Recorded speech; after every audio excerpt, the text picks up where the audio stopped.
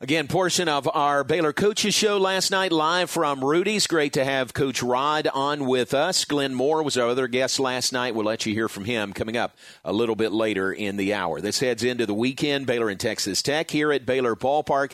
And a part of the weekend will be a reunion, a 10-year reunion of the 2012 Big 12 Championship Baylor baseball team, the Feed the Beaver team. A lot of guys are going to be back here. Coach Steve Smith will be here, and a good number of that team will be back together for a 10-year anniversary. One guy is working. He can't make the trip to Waco this weekend. He's working because he's playing baseball with the Los Angeles Dodgers, and that is Max Muncy, who joins us now. And Max, I know you got a series with the Tigers this weekend. We understand, but it sure would be fun to have you back for this reunion this weekend.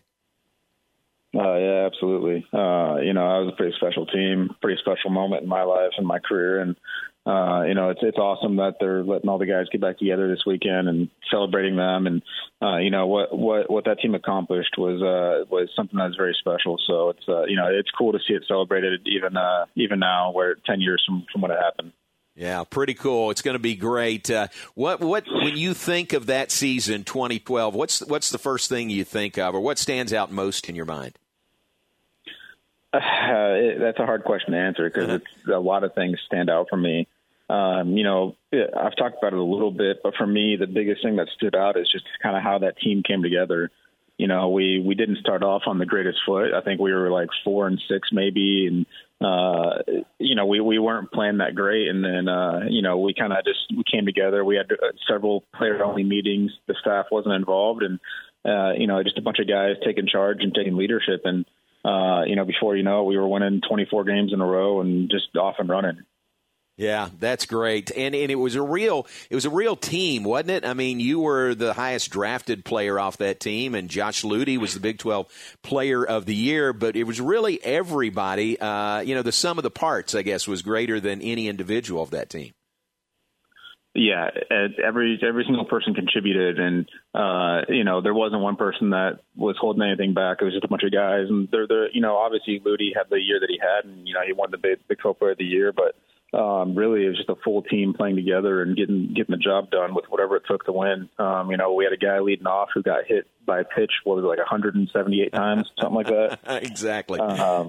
Yeah, at least that's what it felt like. So, we had guys getting on base, we had guys moving guys over, guys driving guys in. The pitching staff was unbelievable. I don't think we really had anybody thrown over 90 miles an hour, and yet we had one of the best pitching staffs in the country at the time. And it was just a bunch of guys that were finding ways to win games.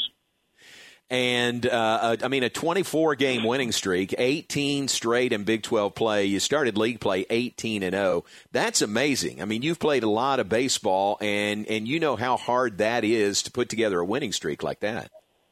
It's almost impossible, especially in the sport of baseball. At some point, you're going to run into somebody who, whether it's a pitcher who's having a really great day, or an offense that's having a great, or maybe one of your guys is having an off day. At some point, that's going to happen, and we just found ways to get around all of that and just keep winning. We didn't know how to lose. The only thing we knew was how to win, and we went out there every day and we proved it. Max, we've talked a lot about, some specific series that year, but really none topped the A&M series with the game in College Station on Friday night. You came from behind to win, and Saturday and Sunday, crowds here at Baylor Ballpark that were really unmatched. Does that stand out, that series, Baylor and A&M, when you swept them? Oh, 100%. Growing up in Texas, it's kind of one of those things where you either grow up being an Aggie or you grow up hating them. And if you didn't go there, you probably grew up hating them. So with that being the last series that they were in the Big 12, it was obviously very special for all of us to kind of put them in their place, as we like to say. Nice. And then the Beaver was a big part of the weekend. I mean, the season, that kind of was a sidelight story of its own, right? A life of its own. Yeah, it's just one of those things that, we kind of took it and ran with it, and then the rest of the school took it and ran with it. And, before you know it, we had grown men dressed up in beaver costumes at the stadium, and, we had the little stuffed beavers all over the place. It kind of turned into something crazy that, for us was just kind of a stepping stone to get us going. Yeah, very cool. Well, it was great memory, great season. You were a big part of that. I appreciate your time today. I know you got a game coming up tonight, but great to catch up with you. And your name will be mentioned prominently throughout the weekend, even though you're not here. So thanks for being on with us today.